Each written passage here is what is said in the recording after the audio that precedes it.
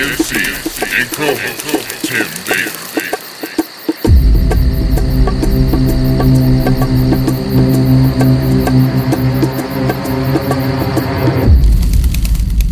Hello, everybody, and welcome again to the Butterfly Sound Effect Podcast. I'm your host, NVMC, and sitting by my side as usual is my co-host, Tim Baker. What's up, Tim? What is up? And on today's podcast, we're going to have out DJ Eddie Portillo. He's a house DJ and producer from Southern California. He runs a house collective called Madhouse DJs. And yeah, he's a really cool guy. We had him out. I saw a post that he had made on Facebook about him basically getting fired from his job and him just looking up at his boss and saying, all right, cool, I'm out. It's time to put all my focus on music. And so when I saw that post, I thought he'd be a really cool guest to have on and, you know, share his story. And so we had him out and we talked to him. We got to hear his side of things, and he's got some really cool stuff to talk about. So tune in and hope you guys enjoy the episode. All right. What's up, Eddie? Thanks for cruising in. Thanks for having me, guys. Yeah.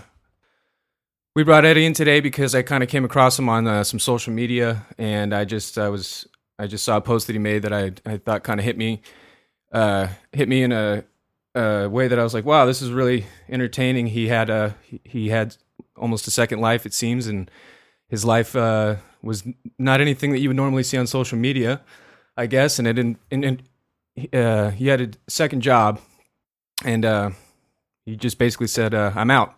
I'm out. And I'm focusing all on music. And that's kind of what I'm doing with this. I'm not really at that point yet where I'm completely out of my job, but I'm trying to work towards that. So yeah, I saw the comment and I was like, wow, that's really cool. And I decided to kind of look into you, and I started looking up your music and stuff. And yeah, so I decided to hit you up and bring you out. So cool, man. Yeah, thanks a lot. Really appreciate it. Yeah. So why don't we kind of take it from the top on what you're all about? What do you do, DJ and produce and all that? House music, tech house. I've been doing it for about 4 years now. I started April 2013. Nice. Started doing back rooms, side rooms. Sutra was my first residency. From Sutra, moved to Exchange, Create. Just little by little, gradually, just started progressing on, you know, just landmarks in LA. That took me to start playing at other states, other cities. And then last year, exactly a year ago from this last Thursday, as a matter of fact, I started a collective, Madhouse DJs. Right.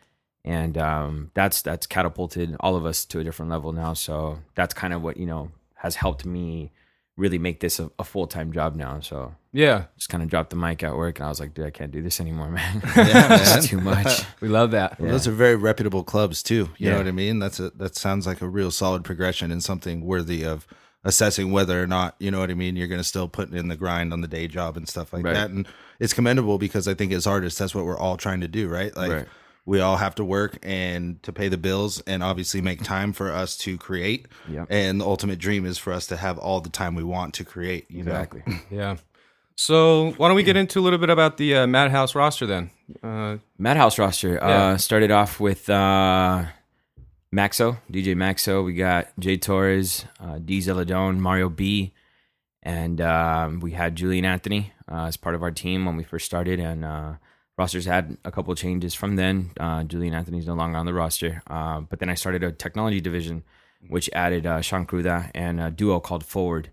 So it's 8 of us total. And literally the only reason why I did it was because I kind of wanted to help. I saw something in each one of them, something different, and I wanted to help them get to where I was, alleviating all the bullshit that I went through. You know what I mean, Okay. all the you can play in the back room if you book 3 bottles and sell 50 tickets. Like, dude, you know what I mean? Like, yeah. So I have helped them, you know, create their press kits, and, you know, I have guided them through, you know, how to ask for gigs, and, you know, got some of them debuted on the main stage at Exchange already. And That's awesome. you know what I mean? So that's kind of like, you know, I told them in the very beginning, I'm not doing this as your agent. I'm not your manager. You don't need to ask me for permission for anything. You can do anything and everything you want. I'm only here to help you. Any advice you need, any changes you may want to make to your branding, you know what I mean? I have probably done it before. And if I haven't, I can probably find a good resource for us, you know, for you to do it the right way, instead of, you know, having to figure shit out and just hit a bunch of brick walls and, you know, waste time doing something that collectively we all have the same goal. So we all help each other get to, you know, where we all want to be. That's awesome. Yeah, that's fucking great. The pay it forward mentality too. Yeah. You know what I mean? You've been through the shit before, and being able to pass that knowledge on to up and coming people. That's what makes the scene thrive. That's what, you know what I mean, builds a community in which people are working together and building things, you know what I mean, instead of constant competition. Exactly. I like that. Exactly. That seems to be kind of a theme that I've been noticing on some of the guests that we've had on. Some of the most successful guests that have been coming up have all had like a solid group of guys that they're all coming up with. Mm-hmm. You know what I'm saying? And that's really important. I think that's good to have, and because I see a lot of times, like sometimes back in the day, at least I know when guys were still like spinning on tables when we do like the high school thing. A lot of times, guys didn't want to share secrets or like you know what I mean? It was very which trade secrets like you get, but like a lot of times, I guess you might get an apprentice type deal or something you take under your wing. But I think it's good to have that camaraderie. Yep. Mm-hmm. So why don't we talk about some of these other places you guys have played? I was going over some of the stuff on the website you have, some of these festivals and playing in Miami and whatnot. Yeah. Why don't we talk about that? We had a show in Miami this year, collaborated with Chris Garcia and Move Las Vegas. We had a show at Ocean's 10, and I had the honor of showcasing the whole roster. Oh wow! And also, everybody played in Miami. That wasn't my debut in Miami, but it was everybody else's debut in Miami. Sean Cruda played with us. He wasn't part of the roster yet officially, but he was there with us. And then I booked a couple other guys too, including Laris V, which is part of Gennaro and Villa's King of Drums label in Amsterdam. So he came out. So it was really cool. Jacob Galone from New York came out. He signed to Nervous Records. Wow. So it was a really, really cool show. Really good turnout. It's just the place was just. I'm getting chills right now talking about it. Yeah, right? It was just, it was more than all of us expected, Everything was perfect, and we can't wait to go back. So I'm working on another showcase for this coming Miami Music Week as well. But yeah, it was amazing. It was awesome. And coming back from that, then I got the guys doing the gallery at Exchange and the back room at Sutra, and then we came back from Miami, and it was like all gears changed. Like everybody started focusing, you guys looking at us a little differently. Sure. Like, these guys just played in Miami during Music Week at an official party during the week. You know what I mean? Like at an official venue. Like it wasn't just like a little pop-up shop. You know what I mean? Yeah. So everybody got the respect that they deserved when we came back. Nice. Mm-hmm. That's a whole nother level too, because it's one thing getting booked out in Miami on a big week like that, but being able to bring the whole crew, that's next level, man. Yep. That's cool.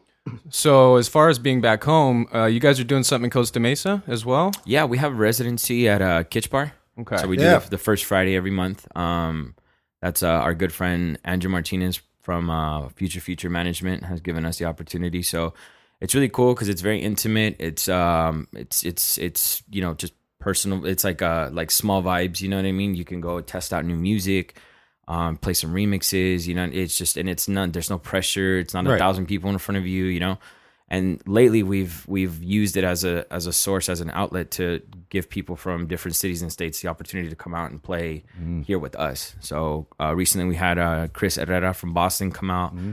We had the Patria Underground collective take over one day as well. So we switch it up every now and then. In the beginning, it was like all Madhouse, and we would play every single Friday. And I was just like, "Why are we doing this? Like, let's switch it up. Let's bring some guests, special guests." Totally. So it's worked out very well for us. And then more recently now, we've actually come to an agreement with Pattern Bar in downtown LA, which is a pretty prestigious when it comes down to underground house. Mariana, the owner there, she's been amazing with us. We had our debut, and it was amazing on a Thursday. So now we'll be headed back there as well, and kind of doing the same thing as Kitsch Bar, but just a little better in our terms, just because it's in hometown, it's in downtown LA, it's a little bit more accessible to our crowd, our people. But yeah, we'll be having Kitsch Bar and Pattern Bar, and we'll be doing the same thing at Pattern Bar too, bringing some guest DJs and stuff. Yeah, that's awesome, man. Yeah, Kitsch Bar too. I've definitely been there a couple of times. That's definitely one of those, it's like a kickback type of event. Like he was saying, a little more laid back, no pressure, and one of those nights where it's like everybody can cut loose and relax and listen to some tunes. Yep.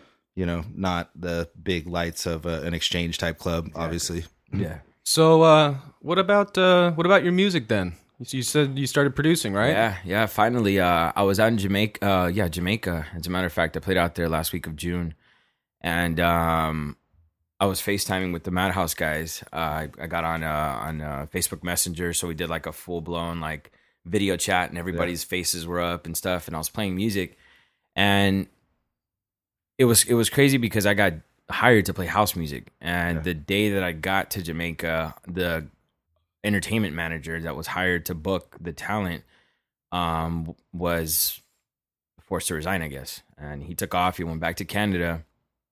The day that I got there, he picked me up. He left the next morning.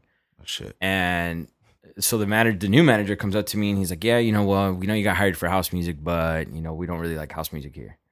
I was like, whoa, yeah. So it was a big adjustment, but I managed it. And, I was playing like top 40 house remixes and, you know what I mean? Yeah. Like just kind of like I was still doing the house thing, but not so obvious and not underground. Oh, yeah. I was blasting techno and, deep house and like, I was doing more of the stuff like, some like Egyptian lover remixes and stuff like that. Yeah. So it ended up working out. And on one of those days when I was video chatting the guys, I started playing originals. Yeah. And the guy who booked me there, his name was Norman H. He was booked and he took me as like a special guest. Mm-hmm. Norman H is the owner of Strip Digital from London, record label. So I started playing these originals and he's standing behind me. And he's like, hey, mate, it's good music. I've never heard this before. And I was like, oh, yeah, it's my track. Like, whatever, no big deal. And he goes, dude, let me put it on my label. And I'm like, really? Like, so Bam. It was super crazy because I was on Tuesday. Sean arrived on Wednesday and we signed the track on Friday in Jamaica. Nice. Awesome. Yeah, so we signed the contract out there and everything. So it was my first release, finally on Beatport, which just also played a big factor into me quitting my day job now. Sure. And that's all my focus. I've played everywhere and I've done everything that I've wanted to do as a DJ. Mm-hmm. And now there's things that I want to do as a producer. So I've set new goals for myself. I want to get signed to bigger labels. Yeah. Some Spanish labels like we were talking earlier. Some Cuban rhythm. Yeah. Like some Nervous, Made in Miami type stuff. So I'm working on collaborations right now with Laris V from Amsterdam. I got a collaboration with Chaka and Marty, who are actually from Orange County as well. They're signed to a lot of labels. They have a lot of releases out on Beatport. My most recent project right now, I'm working on an EP with DJ Caesar G. Extremely talented guy. He's been in the game for years and years. So I sat in with him last week. Actually, we just started our first track, and we're gonna make a 3 to 4 track EP, and we're looking to get that done and out before November. So. Nice. Yeah, so that's my focus right now. That I get hit up for gigs and I still do the thing. I still do pattern bar exchange. Mm-hmm. I get booked for different things, but yeah, my focus right now is just I got, like you said, I have all day to do what I love and just working on music. That's all I want to do right now. Perfect. The stoke is real. Yeah, yeah, That's cool, man. Well, why don't we go into some tech talk since we're already talking about production and all that? Yeah. What's your what's the gear like at home? What are the staples of the studio? All right, so I live with Sean Cruda. He's my roommate, and he's a huge gearhead. So we have Machine. We have Machine Micro. We have Ableton Push 2. Cool. We mostly work on Ableton when I'm working with Sean. And more recently, I've been messing a lot more with Machine. Yeah. DJ Caesar G, the one that I'm collaborating with on the EP, uses Machine Studio. So I learned Machine Studio. Mario B owns Machine, so when he comes over, I kind of mess with it, and then we have the micro at home. Pretty much, yeah. Like I kind of started learning on Logic, and I kind of fell off. It's just not my thing. Yeah, I don't know. I can't seem to get it. But Ableton's just really simple. Having the push. Sean used to work at Sam Ash, so just a bunch of plugins and free stuff. Yeah, so it's been really cool. He's extremely genius too. Just kind of shadow him, and that Ableton's that's my baby. Yeah, that's funny you say that. I'm one of the few people that went from Ableton to Logic. Oh, really? That doesn't happen too often in all of the producer circles, obviously, that I talk in. But I ended up taking some like Pro Tools classes, and it translated to Logic really nicely. Right. But I went from Fruity Loops way back in the day to Ableton, and then I've been on Logic for years now. I've just been kind of everyone. That it's like the DAW wars. You see online everybody. Oh, what's the best DAW or what's the best way to make music? It's like there is no best way to make music, man. It's what's the best way for you to make music. Yeah, right? Just make it. Yeah. Mario B on Madhouse actually still uses Fruity Loops. Yeah, a lot of people do. I mean, we come from like the drum and bass dubstep circle, so it's funny, not funny, but it's entertaining to me having these conversations because we aren't huge house heads, you know what I mean? But the electronic music is such a it's all encompassing sort of thing, you know what I mean? Right. There's so many parallels between the different subgenres of electronic music, right? but also it's not like we poo poo at it. You know what I mean? Mm-hmm. We're kind of some of the older dudes as far as in our circles and cliques, you know, on the dubstep side. But yeah, man, it's funny. Anytime we have gone to house shows or, you know what I mean, and gone with our homies to go watch music, we have a lot of friends that are into house music. It seems like the circles are a lot more open community family vibes. Like there's a lot of this going on in the bass music circles always, you know what I mean? So it's kind of funny to me, but just the parallels, like, you know, we're all using the same things and tools to make music. You know what I mean? We're all dealing in the same synths and things like that. Exactly. And we're all playing at the same places on different nights of the week. Exactly. You know, like that's really the truth of it, you know? But the parallels are always entertaining to me, you know, especially sitting down and talking to someone who's been through the paces on other sides of things. It's always, I find it fascinating. Yeah, for sure. Yeah, I like that a lot.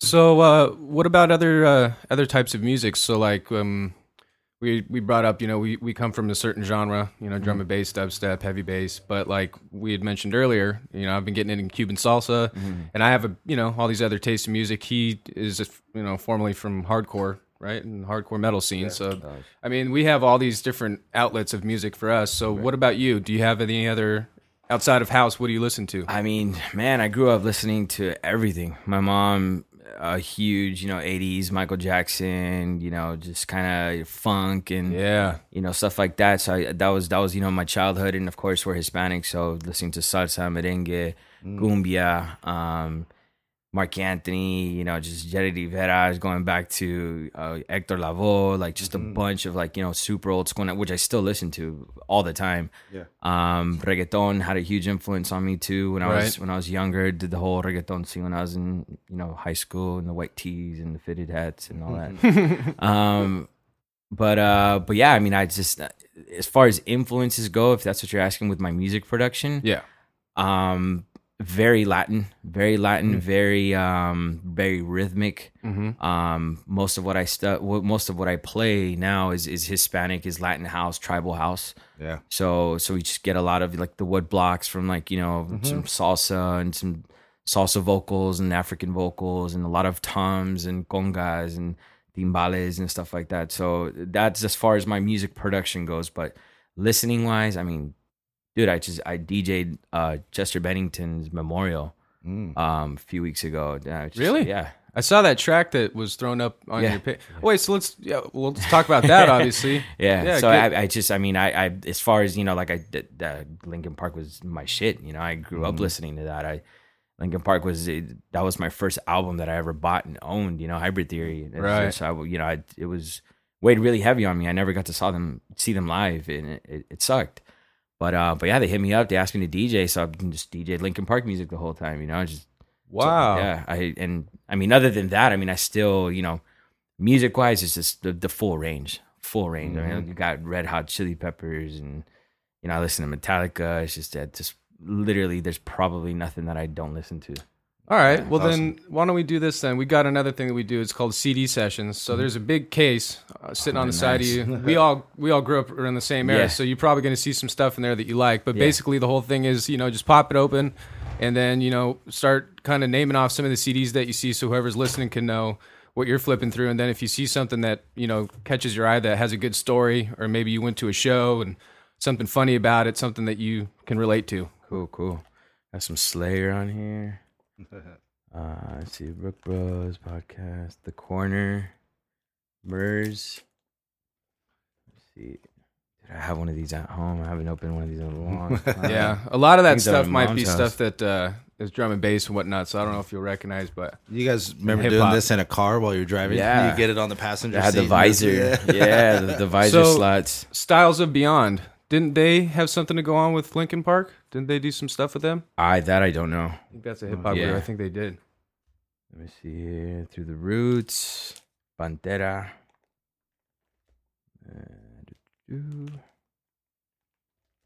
There's a lot of like underground hip hop. I know. This might be the first guest that we have that we're just on different spectrums. There's some Metallica, Offspring on that one. Yeah, I saw that right there. Yeah. But that's why we like having guests that come in. Yeah. We don't want to always have the same thing. This is supposed to be you know, all encompassing of all styles of music. Bass. Yeah. So Dirty Phonics.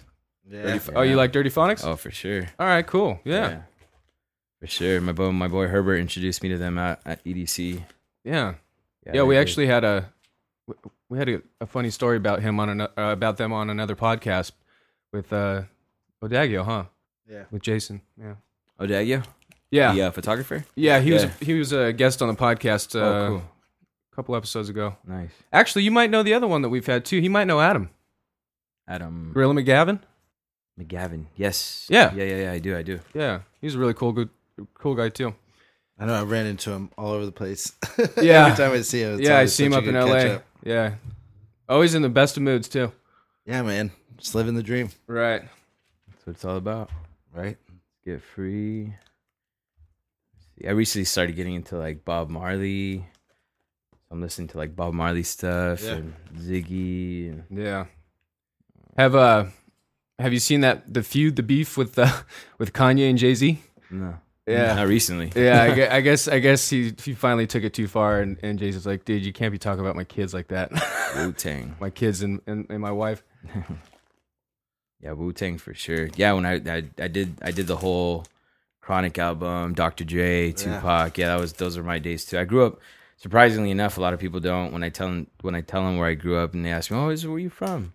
I grew up in South Central downtown. I went to Rosemont Elementary School. I had friends expelled, stabbing people. I was, around gangs 24/7.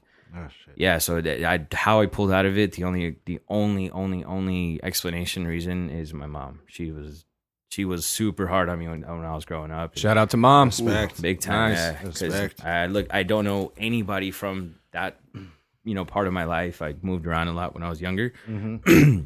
But yeah, the music, I was just, that was the closest that I could get to being a gangster when I was a kid. So Right. I know the whole Chronic album by heart, and I actually still have those CDs. I remember I stole it from my uncle because I knew my mom was going to buy it for me. Right. So were you going to festivals back in the day, out of high school and all that, or when did you start going to shows? Actually, my first show, shout out to Sergio Cuevas. He took me to Tao Together's One 2008. Okay. Armin Yeah. van Buren at the Sports Arena. Yeah. And I think walked we were in there. and I We was were probably there. Yeah, I was already DJing because I've been DJing fully since I was 18. I'm 29 now, so I've been in the game for about 10 years, 11. When I used to do like the hip hop, the open format, Spanish clubs, I did Margarita Jones and HP West Covina. I did Sevilla's in Long Beach. I did across the street. I did Alegria for a long time. So that was like before this all started. In 2008, my buddy goes, come on, let's go to a rave. I want to take you. And I was like, dude, I don't do drugs, man. Yeah. He was like, no, like it's really cool. Like you don't have, like just come with me. Like you'll be fine. I'm like, dude, like, and these are like, I grew up with stories. Like, oh, they put stickers on you, and then you got acid. Like, fuck. Like I don't want anybody to touch All me. the Like horror yeah. stories, yeah. So I ended up going, and I walked in, and I remember, I will never forget that feeling. I walked in, and I looked around, and I was like, holy shit. Yeah. And I told him, I said, you mean to tell me all these people are here for one DJ right now? And he's like, Yep. Yep. And I was like, all right, I need to switch up a couple of things. Like this is what I want. Yeah. And we went to the back because they had the sports arena, and then they had the tent out in the back. Mm-hmm. He's like, let's go check out the other DJ. So I walk over to the back. And I walk up as close as I can, and I'm like kind of searching, and I see this guy with the fucking mouse head, and I'm like, what the hell is he doing? And he's like, you don't know who that is? And I'm like, nah, bro. He's like, that's Dead Mouse. And I'm like, I don't know who that is. It was my first rave. And I just remember my reaction, like, dude, it's fucking hot. Like, what do you think? How can you DJ with that on? And lo and behold, and he was doing the side tent. Now, obviously look where he's at. But But yeah, that was 2008. And then, I did EDC a couple years out here. I did EDC in Vegas. And then I've played a few festivals. I've done Wet Electric, Sundown Music Festival. I've done Silent Discos.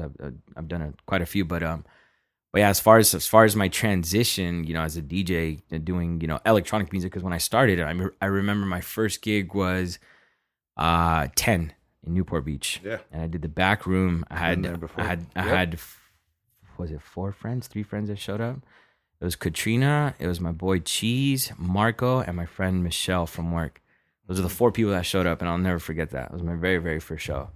And I was playing fucking Dead Mouse, Cascade. I was fucking, you know what I mean? Yeah. Like, I was like, I swear I was fucking playing to like 10,000 people. Right. And then that's where, my taste in music, which, with, like you were saying, the spectrum of electronic dance music. I mean, sometimes I fucking love Flume. Yeah. You know what I mean? Right, Like, yeah. Flume's a fucking genius. His Super production talented, is dude. extremely, it's just amazing. So I listen to Flume, and then sometimes, we got drum and bass. I'll do Dirty Phonics a little bit, Sure. So Yep. I, with all due respect, every genre, I don't, one of the biggest pet peeves I have is going on social media and fucking techno heads, the people Yeah. that are all about techno, fucking dirty ass music and fucking. I went to Exchange and fucking, so and so is playing this fucking trash, and it's like, dude, it's Right. not your music, but it's somebody else's. Somebody You know what else's. I mean? It's Yeah. it's still the creative process and the passion, the commitment that it takes to making the music, whether you think it's garbage or not. It took somebody else time and effort. You know what I mean? To make, and it's 100%. so as a producer, I completely respect every genre.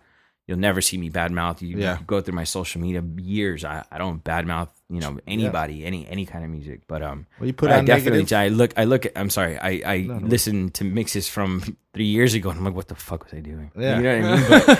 But it's just as far as the mixing goes and like what I was trying to do, and it's like now like I said, I'm doing this for the Madhouse guys because back then I thought, fuck, I need to play bangers so I could hit the main stage, and it's not like that. You know what I Right. mean? You got to work. So now even then, that plays a role into my production. Excuse me. So, like when I was sat in with Caesar G, and he's like, so what do you want to make? And I said, look, I'm not a headliner yet. I want to make music that I can open with. You know what I mean? So that plays a huge factor in, Smart. what I'm making. Smart. So that I could play it, I could promote it, and even if it, sounds good and a headliner plays my music, then great. But I'm not going to come in making something at 128 and fucking, synths and crashes and everything. And I got a fucking 10 o'clock slot direct support. And it's like, yo, what are you doing? You know what I mean? So, but yeah, this my spectrum of music has changed entirely, from 4 years ago when I first started. Yeah, that's smart. The positioning like that. It's we're big fans of comedy, and I don't know. I'm sure you've heard the story too about Jamie Foxx, about that not being his name, his real name. Oh, yeah. Yeah. So Jamie Foxx is not his real last name, and it's spelled what? Foxx. Yeah. So he did that because he said that back when he started as like an opener or whatever, he noticed that they would book more women as the direct opener for the headliner. And usually he would kind of get bumped down as it would be like the first guy, and then maybe another one, and then a female, and then the headliner. So he changed his last name so that when the guy was looking to book, oh, Jamie Foxx, yeah, we'll put her in, and then shows up. Yeah. So yeah, tricks of the trade sometimes. Yeah, huh? yeah. I mean, you just got to know your place. Like I tell these guys, it's we're obviously we all have a common goal. We all want to be somewhere. We all want to make music and have top tens on Beatport and do festivals and main stage. But it's a process, Yeah. And you got to contribute to your portion of the bargain, right? Yeah, like that's for really sure. what it is. I mean, that's what it is essentially. Promoters are bargaining to have you come out. You put the ego aside and do what's best for the entire lineup, and then that reputation follows you. Yep. You know what I mean? And that's a reputation you want to have, not somebody that's pumping out bangers, but like you said, playing at 10 o'clock, and it's like, but this is my original music. Yeah. Well, no one gives a fuck because that's not what we need right now. Exactly. You're right, man. It's the dynamics and the politics of the whole DJ game, but if you actually keep that in your mind while you are progressing, it goes a long way. For sure. Come correct. That's what I always say. Yeah. That's a good one. Do you listen to any other podcasts, like interview style like this? Interview style? No. Yeah. No. I'm usually, if I'm working at home, I play podcasts like mixes, and I'll work on, I started making my own flyers recently. I'm working on like media stuff and promotion, and I'll listen to a mix. If I hear a track I like, then I'll go back to the podcast. I'll look at the track list. And as far as interviews go, I mean, the most interview that I will see or hear on a podcast is if I watch like a YouTube, like they'll do like the ones in Amsterdam where they'll like talk to them for like 5-10 minutes, and then they'll mix the rest of the time. So talk about your new shows, what's coming up, your new release, and then that's about it. But as far as full blown interview now. Yeah, I'm still pretty happy about the fact that we're still kind of in the forefront of doing all this out here. Yeah. I just did finally see somebody that's doing basically the same style and format layout that we have. DJ Alice in Wonderland. Yeah, right. Yeah, I was like, oh god, she got it. You know what I mean? But I was stoked because we've already got a year under our belt, and the whole way that this works, we adopted it from the comedy circle. Is that a lot of people just listen to mix, and they don't talk or whatever. And so we just adopted this from the comedy world. So these guys would be working the circuit, you know, but then they found that during the week they could just chit chat amongst themselves. And comics are a lot more funny, you know, so they keep up the conversation really well. And some of these guys are doing 4 to 6 hours of straight just, and they're hilarious. Yeah. And so they're entertaining, but that's a do. marathon. Yeah, right. And so I've been like stoked that we've gotten to kind of be in the forefront of doing this because we just adopted their setup and we watched everyone just grow and rise in the comic world. That's in their own groups. Like say you guys had your own podcast and you're rising together. Well, instead of people only hearing your music, they could actually listen to you guys talk about it and what it took to get there. And so that's why, you know, we're bringing people out. We try and go to all the different places. We've had live music. We've had house music now. I think that would be the first on that one, right? Yeah. Drum and bass. We've had, we try and go everywhere. Photographers, you know. I think that's the big thing is actually creating a platform for the people that drive the industry that aren't also necessarily artists. Yeah. Right. You know, us running in our DJ circles, we could bring in a different dubstep DJ or drum and bass DJ in here every week. Well, that's why we started reaching out to like the photographers, promoters. Like, you know, these are kind of like the unsung heroes that make the wheels turn and provide the content, at least on the live setting, to help drive what these artists are doing. So it's kind of, you know, that's part of it. It's kind of like the community outreach, like sit down, talk about it, get to know these people that you've seen their content before for sure, and let them elaborate on it a little bit more than maybe what you get at face value. And I think there's always some good underlying stories to go along with every different aspect of the industry, really. Yeah, and it's just crazy, you know. Like I said, we started this off. I saw a Facebook post. Yeah, that's all this was. I had no idea that you were playing and performing at Linkin Park's, you know, funeral, Chester's funeral, and all the other stuff, and then to hear your story. So that's why we're trying to get people out here to speak. And that's cool. Yeah. And another thing that we haven't really brought up is soccer. Yeah. So he's a former soccer player. Yeah. So why don't we talk about that a little bit? Yes. I mean, when I was 12, we moved out to Virginia. Lived down in Virginia for 2 years. So it was right before high school. I went out there and it was my debut for club team. And coming from California, which is considered the most competitive state for soccer in the country, and going out to Virginia, scored 6 goals in the first half. So caught attention from a lot of people. You know what I mean? So that's where the game kind of shifted, and it was like, all right, cool. Like I could get serious about this. So I was out there 7th and 8th grade. I came back, went to St. John Bosco my freshman year of high school. Okay. I was the only freshman on the varsity team, so I did varsity. And I was playing against Santa Margarita, Mater Dei, like, you know, big time schools. You know, our players are getting recruited to UCLA. You know, playing in Maryland, stuff like that. Sophomore year, I ended up going out to Gar High School in Cerritos. My freshman year, when I wasn't there, the team was like 2-18, and my first year there as a sophomore, we were like 22-1 or 22-2 or something like that. So started getting the eyes of recruits. You know, people were coming out watching and stuff. Junior year, I went out to Mexico. Okay. Went out to Mexico. I played for a professional team out there, Cruz Azul, and it's an amazing experience. Lived in the clubhouse. It was really fucking rad. cool. And came back. I did Cerritos College for a year. My first year there was our first year taking state champs. So we won state champs at Cerritos College. And then that was about it. That was, I mean, as far as like that exact timeline went, when I was in club soccer during high school, I had a really bad knee injury, and I didn't want to get the surgery because I was scared that that was not going to come back to 100. So not treating it, it started progressing, started getting worse. So when I was out in Mexico, I was getting banged up a lot. It was getting worse. I came back, I did Cerritos, kind of got worse. So I took a little bit of a break, and it's funny that you bring it up because soccer was actually the reason for the transition into DJing. I was already kind of DJing, you know, at 18, 19, doing, you know, little side gigs and, you know, clubs and stuff. And then I was living in Fullerton, and I was looking to play pro again. So I was trying out for different teams out in Santa Ana, Fullerton, you know, 3rd division and 4th division UPSL teams. And I was on a team that was working out pretty dope. It was cool, very competitive, and the coach was just a fucking dick. And, you know, at that time I lived with my girlfriend, and you know, I told her one day, I was like, you know what, dude, I'm just going to hang the boots. I'm just going to try DJing. Awesome. Let's see what happens. Right. And that was the beginning of DJ Dexter, which I don't know if you went that far back into the social media. But no, I didn't see that. I don't think. But that was came from my little sister. And one day I was trying to pick a new DJ name. I was gonna go just full force and just start something fresh. And I go, baby, what do you think I should call myself as a DJ? She goes, DJ Dexter. And I was like, why did you say that? She used to watch the cartoon. Dexter's She's like, because when you're working, she goes, you're working on music and you mixing, it just looks like you're in a science lab. I was like, all Nice. right, cool. That's cool. That's what it was. So right. I used to do, my little mixtapes and, I'd do podcasts and it started as DJ Dexter and I would do the Ustream. So I would do live video and I did Madhouse Wednesdays. Okay. So that's where, I was a mad scientist and mad house music. So that's how the Madhouse came about. And Wednesdays, my buddy Justin would come over, just fucking cook some steaks, it was literally like a constant, like it was just Wednesdays.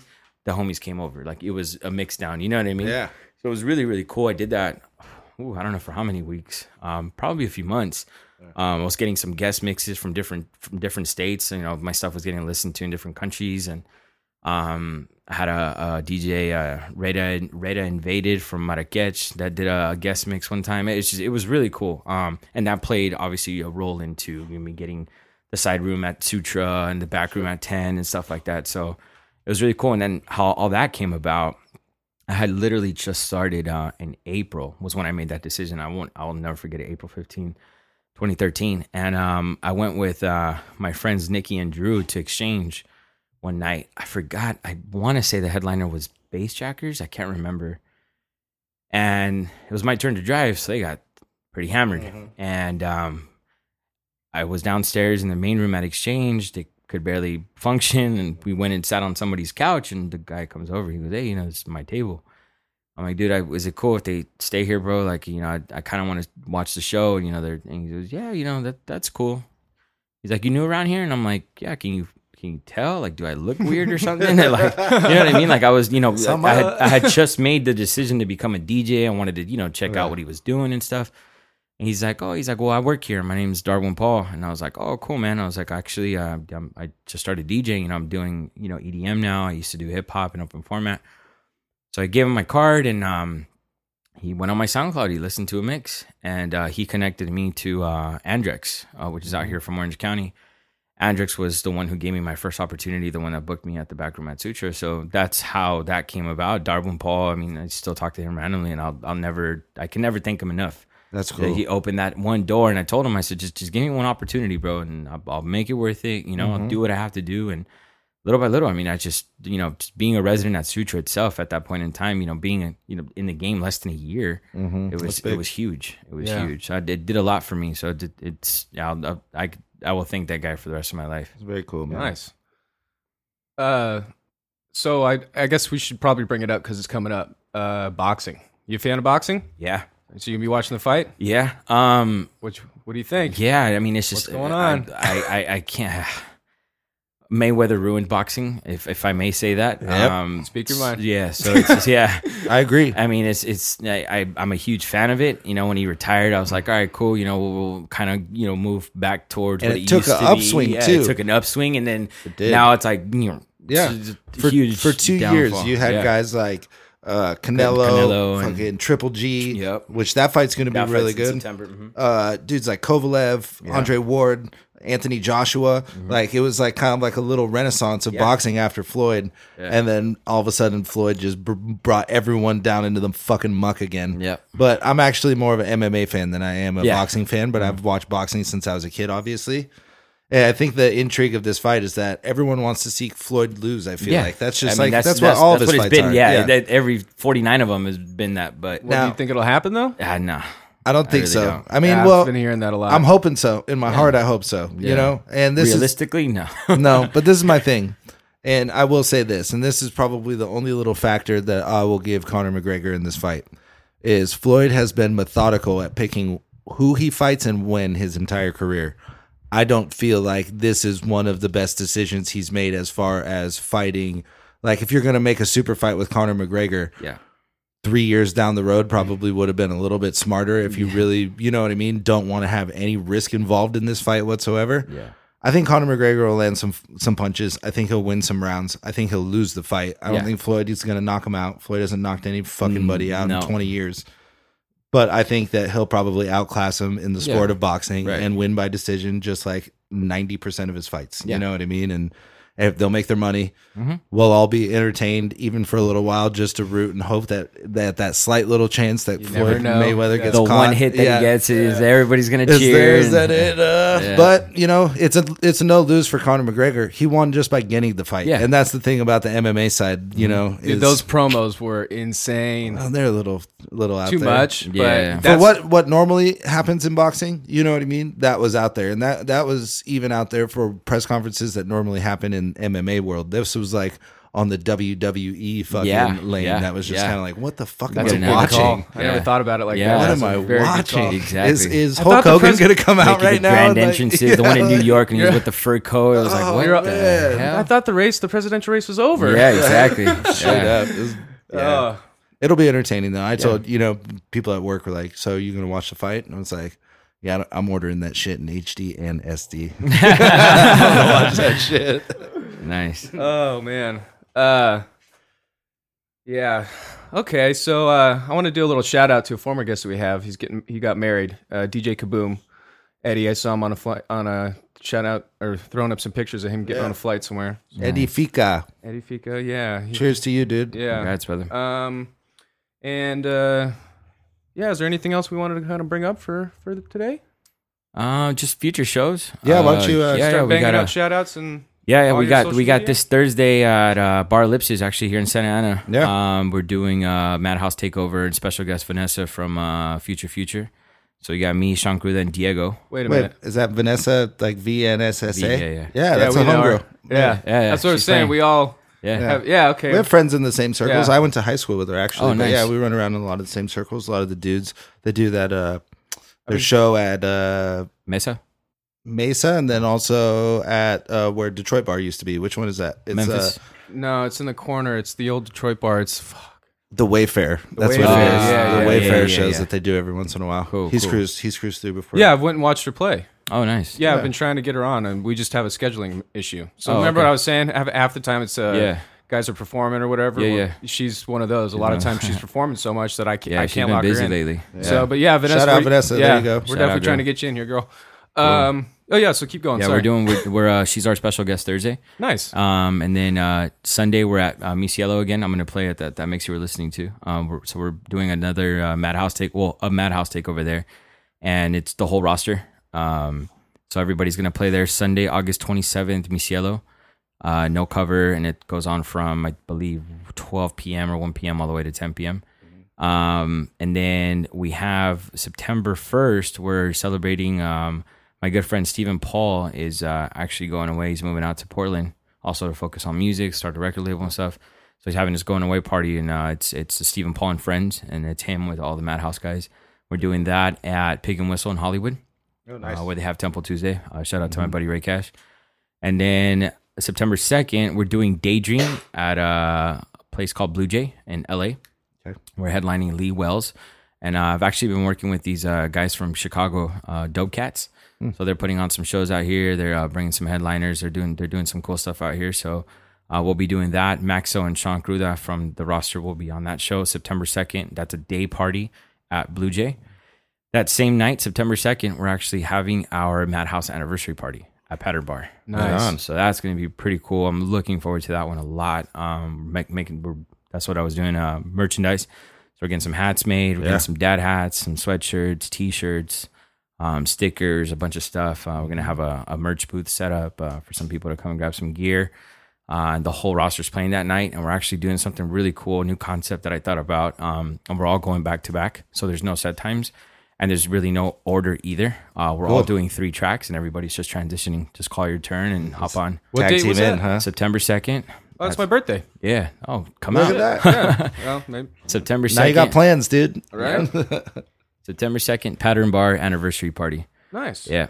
So, other than that, I might be headed back to Montego Bay in Jamaica. Right on. So everything eventually, panned out well, and they liked what I did. And so in talks with them when I left, they want me to go back once every 2 months after October. Woo. Yeah, so that solid. should be pretty cool. Nice. And they're going to give me the opportunity to book other DJs as well. So when I come out, I could bring a guest DJ. They'll cover the expenses, flight, hotel accommodations, rides, and everything. So I'm looking forward to that. I'm trying to iron out the wrinkles on that one and get everything going. It's amazing not having a day job. It's now like before, I used to be really busy. I was telling one of my friends the other day, I thought having a day job, obviously restricts me with time, but I thought, fuck it.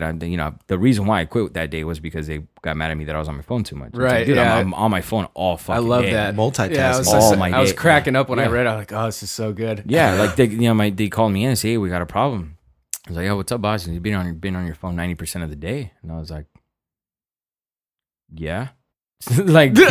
and what's next? And he goes, well, we're paying you, to work for us. I understand you got something going on, and I respect it, but you're working for us. And I said, I totally respect that. I understand. Yeah. There, just put your phone away. And I said, cool.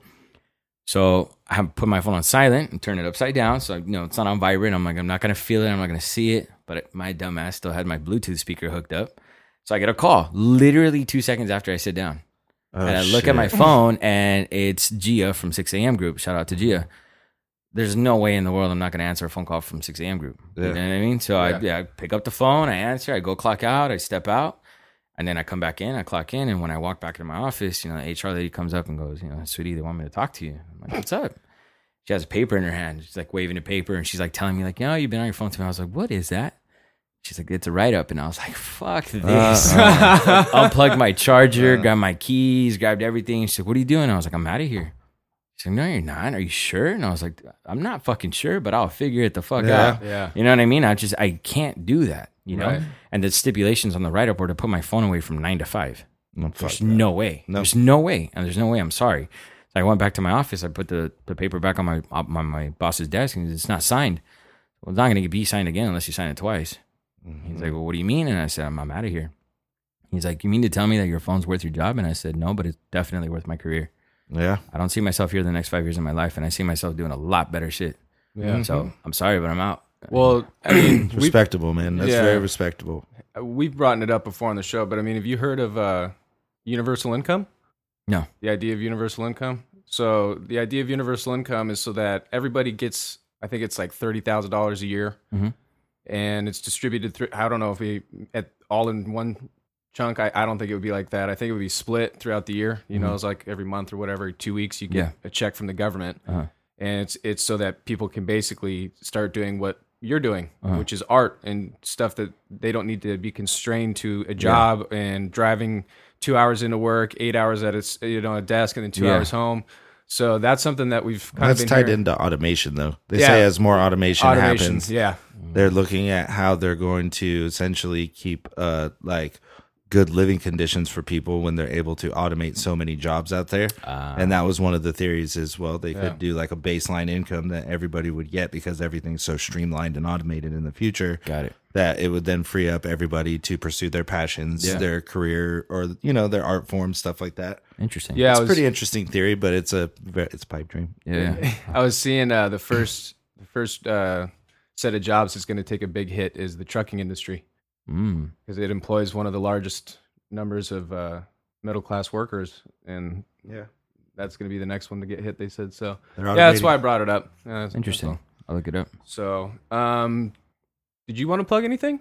Or are you good? Yeah, I can plug some shit. I just launched a new project, Caught Inside. You can just head to the website, caughtxinside.com. It's bass music. My buddy and I were doing like a project called Brothers Grimm for a while. And we were doing that for like 5+ years, gained some good steam and stuff. And we kind of ran into some trademark red tape once we kind of were taking the next steps of our career. So we decided to rebrand Caught Inside. We got some tunes out right now. We just launched it a couple weeks ago. So cool. Website, caughtxinside.com. Go check it out. Dope. Yeah, and I got some more stuff coming up, but we're not gonna speak on it because nothing's confirmed. So you can just find everything at my social media at BFlySoundFX, and all the episodes are on SoundCloud or at the website butterflysoundeffect.com. So thanks for coming out, dude. It was a great talk. I loved the story, man. It was really cool. Yeah, thanks a lot, man. Thanks for having me. Yeah. And just a quick shout out to everybody listening out there. sometimes people approach me and they ask me questions, and they admit that they're scared to ask me. I want to put myself out there to anybody that's listening to this podcast, anybody that's on the live stream right now as well. Ask me questions, guys. I'm here to help. I'm the last person that will ever keep any secrets as far as the industry is concerned. Cool. I've been through a lot. I've seen a lot. I've done a lot. As far as changes go, as far as branding goes. I've changed my name. I changed my whole image. I've changed genres. I can critique your music. I can critique your production as best I can. So anybody, feel free. Find me on Facebook, Instagram, and Twitter. All my social media platforms is DJ Eddie Portillo. Feel free to hit me up, guys. All right. Awesome. Thanks a lot for having me. That's rad. Thanks for cruising through, taking the time. For sure, man. Thanks for having me. All right. Sweet. We're out. We'll be back. Peace.